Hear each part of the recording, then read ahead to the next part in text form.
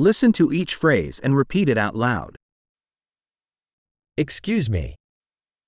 Przepraszam. I need help. Potrzebuję pomocy. Please. Proszę. I don't understand. Nie rozumiem. Can you help me? Możesz mi pomóc? I have a question. Mam pytanie. Do you speak English?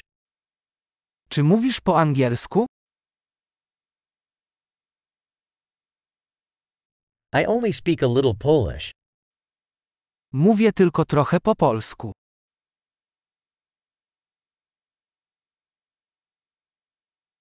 Could you repeat that? Czy mógłbyś to powtórzyć? Could you explain that again? Czy mógłbyś to jeszcze raz wyjaśnić?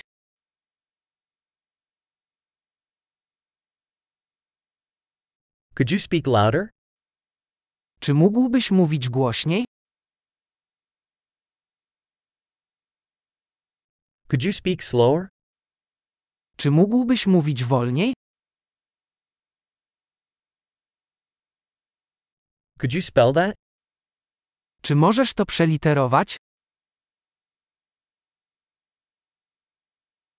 Can you write that down for me? Możesz mi to zapisać? How do you pronounce this word? Jak wymawiasz to słowo? What do you call this in Polish? Jak to się nazywa po polsku?